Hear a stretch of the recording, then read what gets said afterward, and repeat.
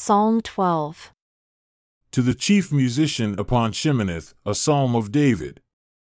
In that day you shall help, O Lord, the poor and the meek of the earth, for the godly man shall cease to be found, and the faithful fail from among the children of men.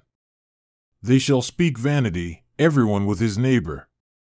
With flattering lips and with a double heart do they speak. But the Lord shall cut off all flattering lips, the tongue that speaks proud things, who have said, with our tongue will we prevail. Our lips are our own. Who shall be Lord over us?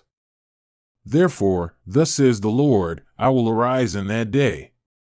I will stand upon the earth, and I will judge the earth for the oppression of the poor, for the sighing of the needy. And their cry has entered into my ear. Therefore, the Lord shall sit in judgment upon all those who say in their hearts, we all sit in safety, and sneer at him. These are the words of the Lord, yea, pure words, like silver tried in a furnace of earth, purified 7 times.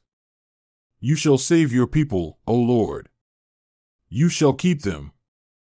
You shall preserve them from the wickedness of these generations forever. The wicked walk on every side, and the vilest men are exalted, but in the day of their pride you shall visit them.